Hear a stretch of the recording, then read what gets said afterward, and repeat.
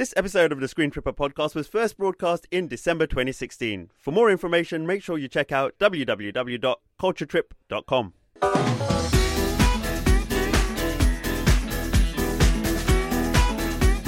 Hello and welcome to the first ever Screen Tripper podcast. I'm Kassam Luch, the film and TV editor, and this week we're going to be taking a look back at 2016. First up, we take a look back at Rogue One, a Star Wars story set to be the biggest film of the year, and we went to the red carpet here in London and spoke to all the stars. First up, Felicity Jones told us what it was like to join the Star Wars universe, and then director Gareth Edwards, famous for Monsters, told us about bringing Star Wars to the big screen. And finally, Alan Tudyk, the comedy hero from Serenity and Firefly, told us about bringing a robotic character to the big screen and bringing the accent from London. What was it like when you found out you were going to be in Star Wars? Well, I remember whooping. Gareth Edwards called me on the telephone and said, "We'd love you to play Jinnah." So I sort of went, "Oh, that's awesome." But then at the same time, I was a little bit nervous because I knew I'd have to start going to the gym a lot and training, and that I would never be out of sweatpants for 7 months. And that was true. That was how it was for the entirety of shooting. Mm-hmm. Your character is actually quite reluctant at first to join the rebellion. What's the turning point for her? Well, it's when her father's legacy that he passes on to her. I think that's the moment when it really engages for her. But she's had this deep hatred of the Empire. You know, that is deep, deep, deep down, and she will do everything to bring them down. But it's there more in the background, and it only crystallizes with what happens to her father. Mm-hmm. Were there any real life inspirations for you in terms of building that character? Yes, there were. I mean, I'm always looking constantly, you know, you're a bit of a magpie and you're looking at different people. And I mean, obviously someone like Sigourney Weaver in Alien, I remember watching that and thinking that was a great reference. But then also Harrison Ford, there were certain sequences that I was looking at in Rogue One and I thought, what would Harrison Ford do in this moment? So I went back and I watched his obviously his Star Wars films, but then also, you know, watching other films he's done. He's got such a playfulness. And I guess somewhere between those two people was where I was trying to find Jin. What is it like being part of the Star Wars universe? I don't know if I'm part of the Star Wars universe. You sort of get to play in it for about 2 years, and then you have to go home back to England. And so I'd love to stay. That's the heartbreaking thing about coming to the end, is that I can't go back to Yavin anymore, or, you know, be on the Death Star. And so it was kind of a dream come true, to be honest. I mean, everyone dreams of being part of Star Wars, and I got to make one. And so I keep expecting to wake up and be like a 5-year-old kid with my Star Wars pajamas, and it was all a dream, you know. You get to play with some iconic things such as Stormtroopers and even the Death Star, as you mentioned. I mean, did you have fun, obviously, with those? What was the most fun thing for you in terms of that? Everything was fun. I mean, it was kind of like the whole roller coaster ride of making this film was like you have the greatest moment of your life, and then like it's really stressful, and then, oh my God, we're on an X-Wing, and so it's a complete mixed bag of emotions. And there were many highlights. Classic one was filming with Felicity and Luke Skywalker turns up, Mark Hamill, on set, and I've never met him in my life, and we go to say hello and he's wearing a Godzilla t-shirt from the film I did before, and you just start thinking, is this real? Like, this is like virtual reality or something. It can't be happening. And we know this is a prequel to A New Hope. Was it helpful in a way to have that as an endpoint where you knew you were going to end up? Yeah, we had like the reverse problem that you normally have in a movie. Normally someone that comes up with a great concept and then it's like, oh my God, where does this go? How do we end it? We had an ending that we were really excited about, and then it was, okay, how do we begin it? So it was like backing into the problem, you know, which was complete opposite to a normal film. Mm-hmm. We see some of the characters from the previous films recreated with CG. How was that process? Did you enjoy doing that as well? Without spoiling it for people, I won't say who. Industrial Light and Magic did some incredible stuff on this film. Technology, like Star Wars is like synonymous with pushing the boundaries of technology, and so it felt like, come on, we got to go for it. And John Knoll really takes credit for that. He was very confident that we could pull all this off, and a lot of people were nervous, but ILM did an amazing job. And we were in the premiere the day, and there was just like a gasp, an audible gasp, when certain moments happened, and it was such a thrill. It was like, you know, you had to be careful not to tear up. It really meant the world. Were you nervous at all? I wasn't as much as you'd think you should be. I suddenly got nervous today when they lift the embargo on all the reviews, because like my phone just went and like hundreds of reviews come in, and you've been waiting 2.5 years to get a reaction. Like, we haven't shown this film to anyone, I think probably in the entire world, in the whole of Disney and Lucasfilm, like 200 people had seen it, you know, that worked on it, and then suddenly like it's going to go out to millions and millions, and so that's the bit that got a little bit like nerve-wracking, but it seems like people are responding to it. So we've obviously followed your career from Monsters and then Godzilla, as you mentioned, and at that point we thought it couldn't get any bigger. Of course it did. What do you do next? Well, I think there's going to be the second coming of Christ onto Earth, and I'm going to do a documentary with Jesus and then go into space and live on another planet. Or so, I don't know what you can do to top Star Wars. This is kind of as good as it gets, and so hopefully it's not downhill after this, but I am excited about the future. I mean, there's amazing possibilities that come from making a film like this, and so I'm looking forward to this threshold and life before Star Wars, life after Star Wars. Now, the character you play, K2SO, there was a danger of him maybe being a bit too comical, but I think it works wonderfully. How did you play that character? I tried to play him as true as possible, as just a character that happened to be funny in moments. You know, he was like a child who, you know, might insult someone accidentally. You know, he does at one point say, "Nobody likes you," and you know, he's a little sassy about it, but he's also telling the truth. No one likes you. No one does. So he was funny being himself. I think the trick was just don't make jokes. You know, it's just be the character, and who he is kind of funny in situations that are very high stakes. Did you get any input on the lines? Because they are genuinely funny. We had a lot of fun on set. So, you know, I would do the lines that are written, and then by the third take, they got that.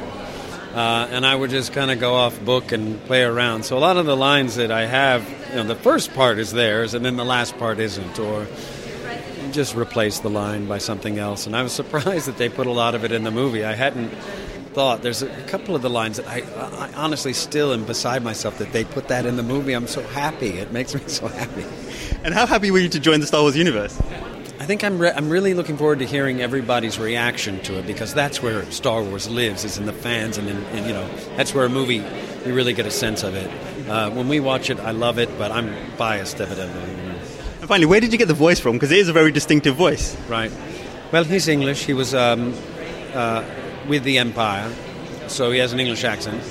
And but he's fairly simple, you know. He's like a boy, a child, somewhat. So he's petulant, you know. Why do you get that and I don't? I want one, you know. He's like that, you know. It's just kind of came out of the character. It's interesting. Is the sarcasm built into his programming, or is that something that's happened or developed over time for him?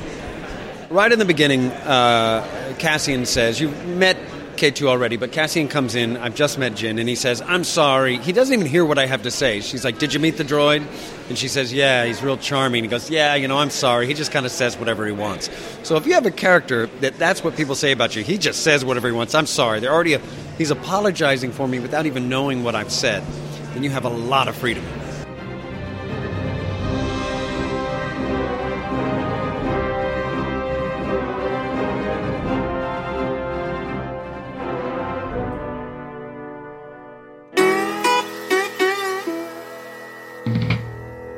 Another highlight of 2016 was Fantastic Beasts and Where to Find Them, the latest film from J.K. Rowling's sprawling Harry Potter epic. There is obviously huge excitement about this film. J.K. Rowling is deeply involved this time around. Before, she took a step back. This time around, she's the screenwriter as well as the author of the books. So we spoke to Dan Fogler, Alison Sudol and Eddie Redmayne, and they told us about what it was like to work with the author, J.K. Rowling, on this film.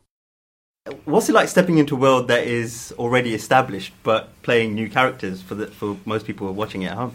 I think it was pretty thrilling, mixed with a little bit of nervousness, I suppose. But what I loved was, because we're all so familiar with the Potterverse and those films, and it was things like the moving posters, you know, from all those films, when you'd see the wanted posters, and and when we would actually sort of go down, and there on set would be all those posters, and we'd be doing those. It was the small things like that, like the small prop minutiae stuff, that got me ridiculously overexcited. It was like coming to a really fun, familiar playground, but knowing that you have a safety net, because no one has any expectations about your character, so you're just there to be in the world, and it's just so exhilarating, right? Absolutely. And you have freedom because they're characters that are not written in the books, so we all had this ability to bring what we thought and felt with these characters that we all loved so much. We got to kind of explore them, which was such a gift, really, because, you know,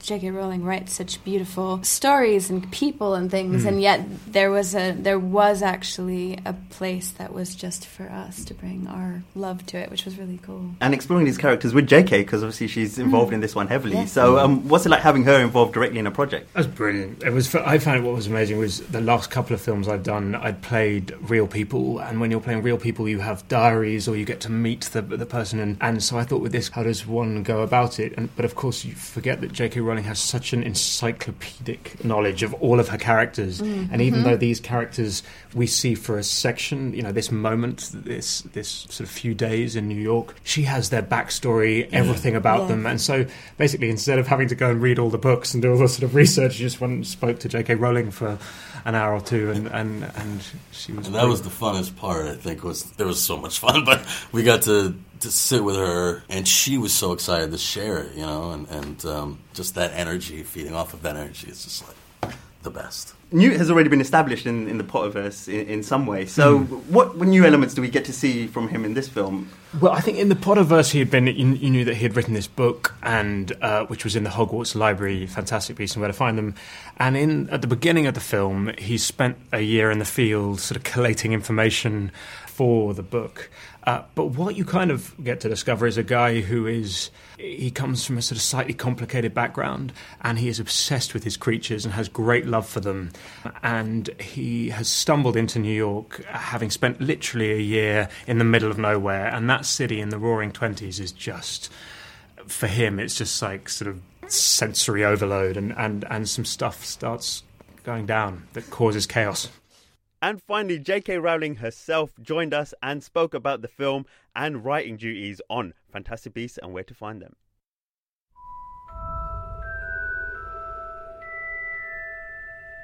My heroes are always people who feel themselves to be set apart, stigmatised, or othered. That's at the heart of most of what I write, and it's certainly at the heart of this movie.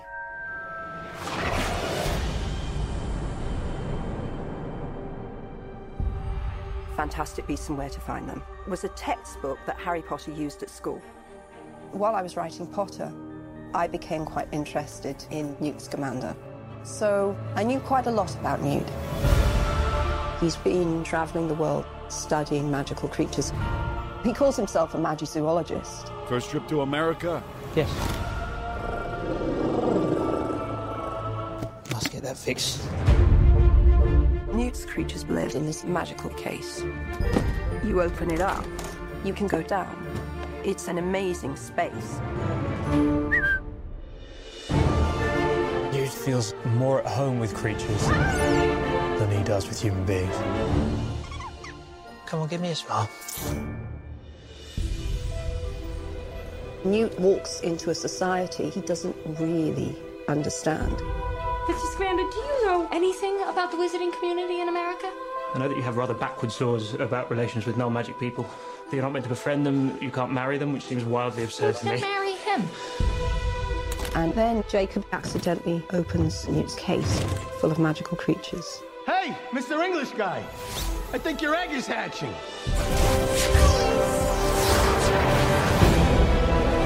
So Newt gets embroiled in this adventure. He starts to look a bit more like a hero. It's something that has implications for the whole wizarding world.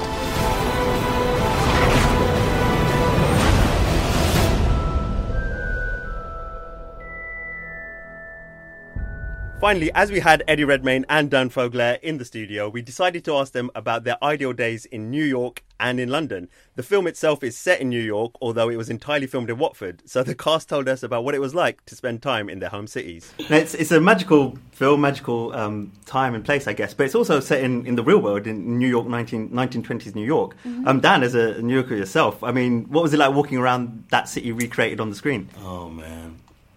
It was so surreal because my great-grandfather was a baker. He had, Fogler's Pumpernickel. Really? Yeah, it was like the best pumpernickel in lower Manhattan, and we were basically like shooting on the same streets, and oh my God, it was so beautiful just to be there, and they recreated half of New York in Watford. At the studio, so they're on in between takes. Sometimes I walk around and get lost in the streets there, and you walk into a place, and it could just easily be the front of a store, but you walk in and it's a full restaurant. It's just it's so intricate and just beautiful. It was amazing to just be part of that caliber. Mm-hmm. What tips would you have for someone visiting New York? And are there any elements that you can still see from the era that you enjoy visiting? Oh, yeah. I mean, one of my favorite places is Central Park. You have to go there. And there's the zoo there, which would be an interesting connection to the movie. It'd be fun to walk around the park. And in connection to the parks here in London, I mean, the parks are so manicured and beautiful and delicious here. And so if you like parks, I'd definitely come to New York and check out Central Park. You can get lost there. It's just vast. But make sure you get to Brooklyn, Brooklyn Heights, Cobble Hill, that area. There's just 5 minutes walk over the Brooklyn Bridge. That's always wonderful. Eddie, London. What would you advise these guys to do? First thing to do in London, if you have a day, what would you do?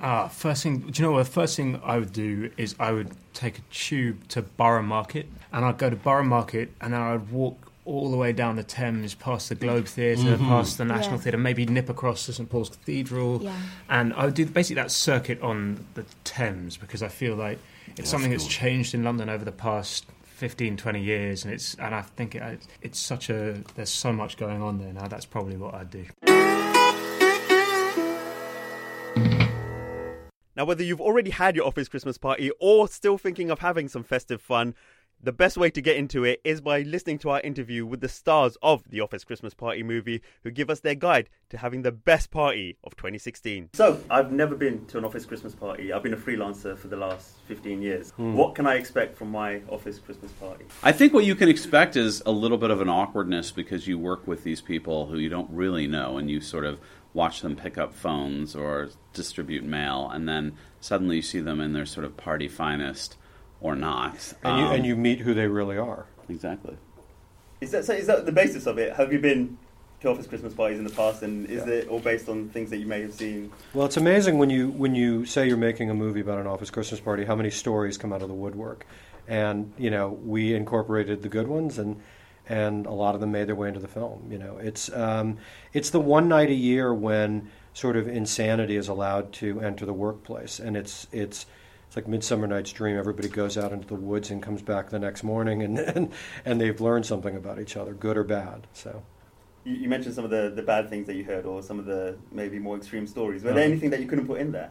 Yeah, well, we had a friend who knew somebody who had brought a call girl to the party and tried to fob her off as his girlfriend, and got exposed. So that's actually in there. Yeah. I'm trying to think of things that we've heard that you can't put in there.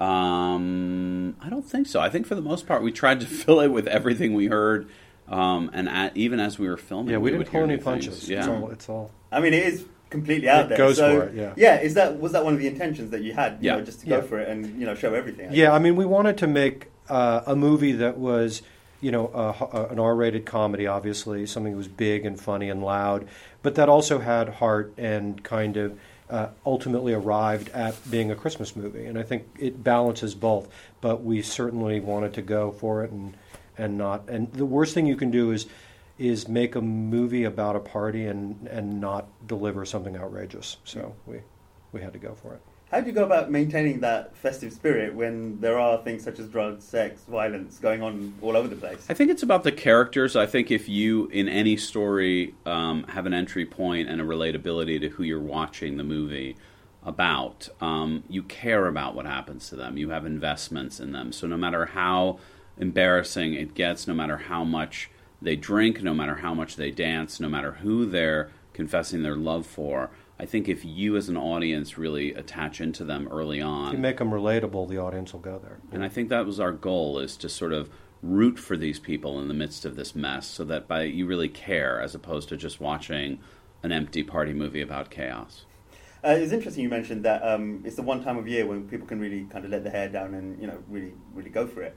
I get the same sort of feeling when you're watching an R-rated comedy as well. Is that the essence? Is it the same spirit that you have? I think when you tell people that there aren't limits and you can really go for jokes and you can be dangerous and you can be funny in an adult way, I think you learn. People have flavors and things you didn't quite know. Jen Aniston, Jason Bateman, people are willing to go to places because everybody around them is doing it. So we wanted to kind of get that out of people, that kind of danger and also outrageousness. Mm-hmm. And I know you've worked with some of the actors before. So again, is it part of that process whereby you know what they're about and how far they're willing to go that you can push the extreme? A little bit, but I think a lot of them surprised us in great ways. I mean, we tried to.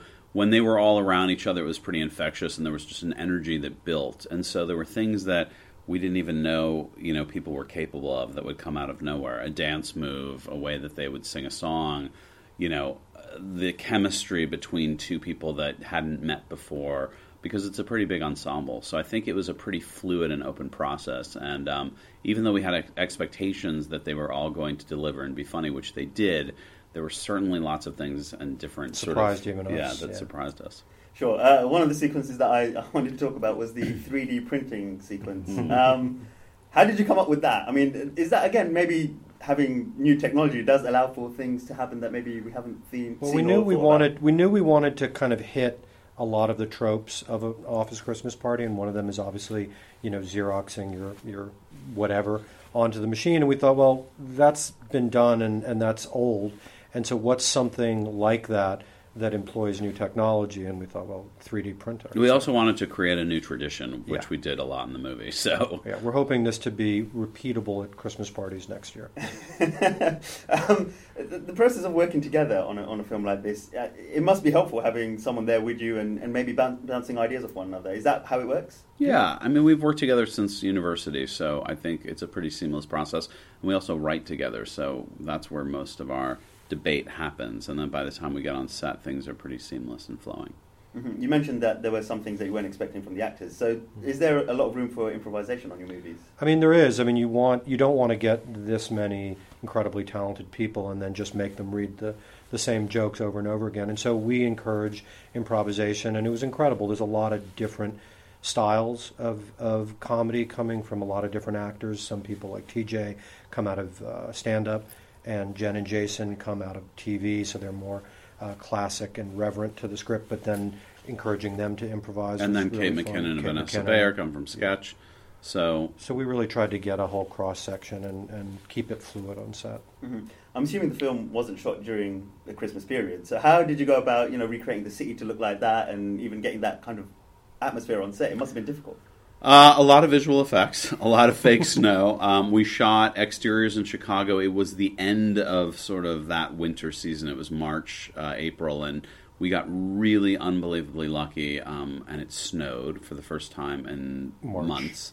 And so that was great, and then we sort of matched to that. And for the most part, when we were shooting on set, we just gave people Christmas sweaters, even though it was the heat of Atlanta in May, and just said, there's air conditioning in that room, walk ahead, and filmed accordingly. So we were able to sort of twist and subvert it. But it was difficult to get props for Christmas and lights for Christmas. And we learned that reindeer are nightmares. They could become disgusting. They lose their horns, and they lose their hair, and that was difficult. Because we see the reindeers introduced quite early, and then they kind of disappear. Was that part of the problem? No, we went with it, but it was a lot of, fake fur and CG horns, and it was a nightmare. Christmas movies are a tradition. Have you got any favourites? And what is it about those films that appeal to you and have that spirit? I think we have a few favourites, like everybody does. I think across the spectrum, A Christmas Story we love. Love Elf, Miracle on 34th Street, Love Actually. So it's a pretty eclectic mix, but we definitely felt like we wanted to do an R-rated Christmas comedy, which you've never really seen, and have that join that classic, pack that you can repeat year after year and sort of still find something great in. Mm-hmm. So.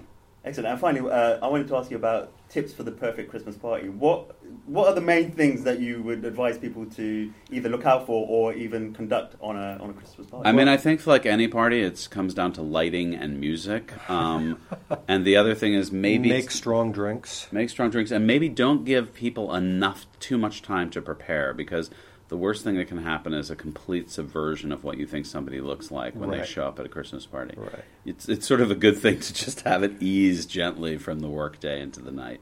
Mm-hmm. And any personal experiences that you guys remember from Christmas parties that you really enjoyed or maybe didn't enjoy? I think because we're director and writers, I think part of this was about the fantasy of the Christmas party we'd want to go to in an office versus having our own. I think we've been to, some Hollywood parties at Christmas, which are a very different thing. And I think, we felt like if we were going to throw an office Christmas party, this is what we'd like it to be. So I think the answer is we don't have firsthand experience, but now having shot that movie, we feel like do. we have. Exactly. Exactly. And one last word about the cast. Amazing cast that you assembled for this. Was it quite easy to get them involved in a project that is, like you say, pushing the extreme and R-rated? I mean, in hindsight, it seemed easy. I mean, it's always you get the first couple of people, and then people want to work with those people, and then it builds a head of steam. And we had a real murderer's row of talent in this movie. And so after a certain point, it did become easier, and people were like, wow, if you've got those people already, I'd love to be part of it. But it was difficult to convince them that they only get to wear one outfit in the whole movie. Yeah, I guess that's the challenge of a film set on one night. Exactly. Yeah. Excellent. Thank you, guys. Thank you so much. Yeah, nice to meet you. Thanks so much. Yeah. Thank you. Thank you. So there you have it. Thanks for joining us on this pilot episode of the Screen Clipper podcast. We've been taking a look back at 2016, and be sure to join us in 2017 when we'll be taking a look at all the big film and TV events coming up. And we'll be starting with a special look at the Oscars. For more information, make sure you check out www.culturetrip.com and tune in and subscribe on iTunes. I've been Kassam Luch, and until next year, goodbye.